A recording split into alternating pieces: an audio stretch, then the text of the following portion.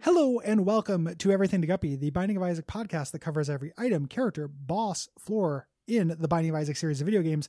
My name is Gary Butterfield, and with me as always is a friend to Large Pimple and Large Rash, Will Hughes. Yeah, Gary, I believe Large Rash is Large Pimple is already quite large. Yeah, he's even bigger now. Battletoads. He's the big one. Yeah, and he's even bigger now. Hey folks, I just want to remind you that if you haven't played Battletoads since you were a child, that is one of the worst games ever made. Yeah, Battletoads is really, really fucking rough. It's incredible. Like, I redid it when I was doing my NES backgrounds. I was like, I'll do Battletoads. I like the first 3 levels of Battletoads, and the first 3 levels of Battletoads are pretty good. Yeah. Specifically, the first level is pretty fun, and that boss perspective thing, that's great. It's very cool. I like the vertical scrolling level just fine. The programming on it's not great, but I think the idea of it is really solid. Yeah. And then I think the turbo tunnel is pretty good. When I was young, getting past the turbo tunnel was, a big feeling of gamer accomplishment. And then I was just like, oh yeah, but the levels after this are dog shit. They're really, really, really bad. When it turns into a straight 2D platformer, the fucking ice level, that fucking the ice level's horrible. The ice level's really bad, but what's worse is that fucking down the drains or whatever it is, where you're swimming for most of it. Yeah. That's extremely bad. There are cool concepts in there. The race down the tunnel thing is a really cool idea for a level. I like the snakes too. The snakes are great. Yeah. The racing to the bomb levels are cool, and I think in concept the Klinger Winger level is cool, but it's far too difficult, and of course obviously broken in 2-player. I got Gary. I'm looking through. I got to give this game I got to give it a C-. C- for Battletoads. I didn't play the remake. It looked bad. It looked really dumb. It looked like it was self-aware about, because a Battletoad is inherently funny. Yeah. But I want to laugh at it. I don't want them to laugh at it. Yeah. Plus, they made the Dark Queen less sexy. Yeah, and we're her vagina bones. They got rid of her vagina bones. It's a real attack on my burgeoning sexuality as a 9-year-old. Yeah. Now all I have is the equivalent of her from G.I. Joe. The Baroness? The Baroness. Sure. So now I just got the Baroness. And a variety of sexualized characters from Looney Tunes. Jessica Rabbit as well. Sure. She's a little too human for me. It would feel really weird to get a blowjob from Jessica Rabbit, because do you think it feels like flesh? Like if you touch a teen? I've always assumed it felt kind of like rubber, yeah. Yeah, like I bet you it feels like a costume. It'd be a lot like getting a blowjob from the Philly Fanatic. Well, Gary, now you've got my attention. But can you earn my ardor? We'd have to do the Girl from Ipanema bit again, except it would be like a Spike Jonze song. So don't play this episode as the first episode for people. Because if the Philly Fanatic is going down on you, like it would have to be like...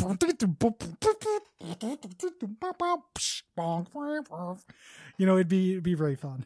Yeah, this is a bad episode to be every episode could be someone's first episode, but this one won't be. Unless your friend is the Philly Fanatic, because then I think it's worth it. Give him our number. Yeah, put our number on a bathroom stall that he'll be in. Because get busy with the Philly Fanatic in a Burger King bathroom. The Philly Fanatic. It's a very different character. Yeah. Well, he's really enunciating those vowels. Yeah. Gary, it's a large zit. Large zit. Here, which I always think is going to be better than it is. I don't know why. I don't know. This is a real nothing day that suddenly doesn't make it all worthwhile. Yeah, I get this confused with the Parasitoid. Yeah, they do look a little similar, and that's pretty good. Okay, so this is a pretty simple item too. So let's knock it out. This is a pimple. It puts a pimple on Isaac's forehead. Mm-hmm. It gives you a chance, not affected by luck, to fire a pimple shot with, I have no idea what frequency. Not infrequently, but... Yeah, it happens. Yeah, the shot does double damage, which is good.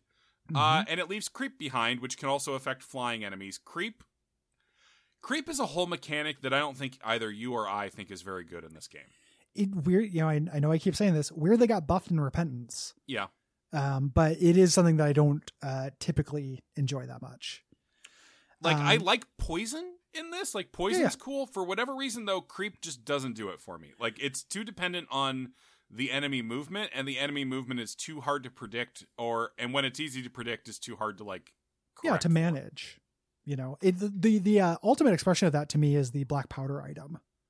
which we talked about, which I think is, I don't remember what I said during the episode, but I now think is way too fiddly to use. Black powder is a very cool, I don't know, have we done that one? Maybe. I can't remember. Black powder is a cool item that is almost impossible to get any use out of. Yeah, just not very fun. The idea behind this is, the creep, enemies coming towards you. You fire this bullet. There's now creep between you and the enemy. So they'll get hurt. So I get that. Yeah. But who cares? You could also just kill them. You can also just kill them with the shots. Like this having double damage at least redeems it a tiny amount. Yeah. Make it a slightly worse version of tough love. Yeah.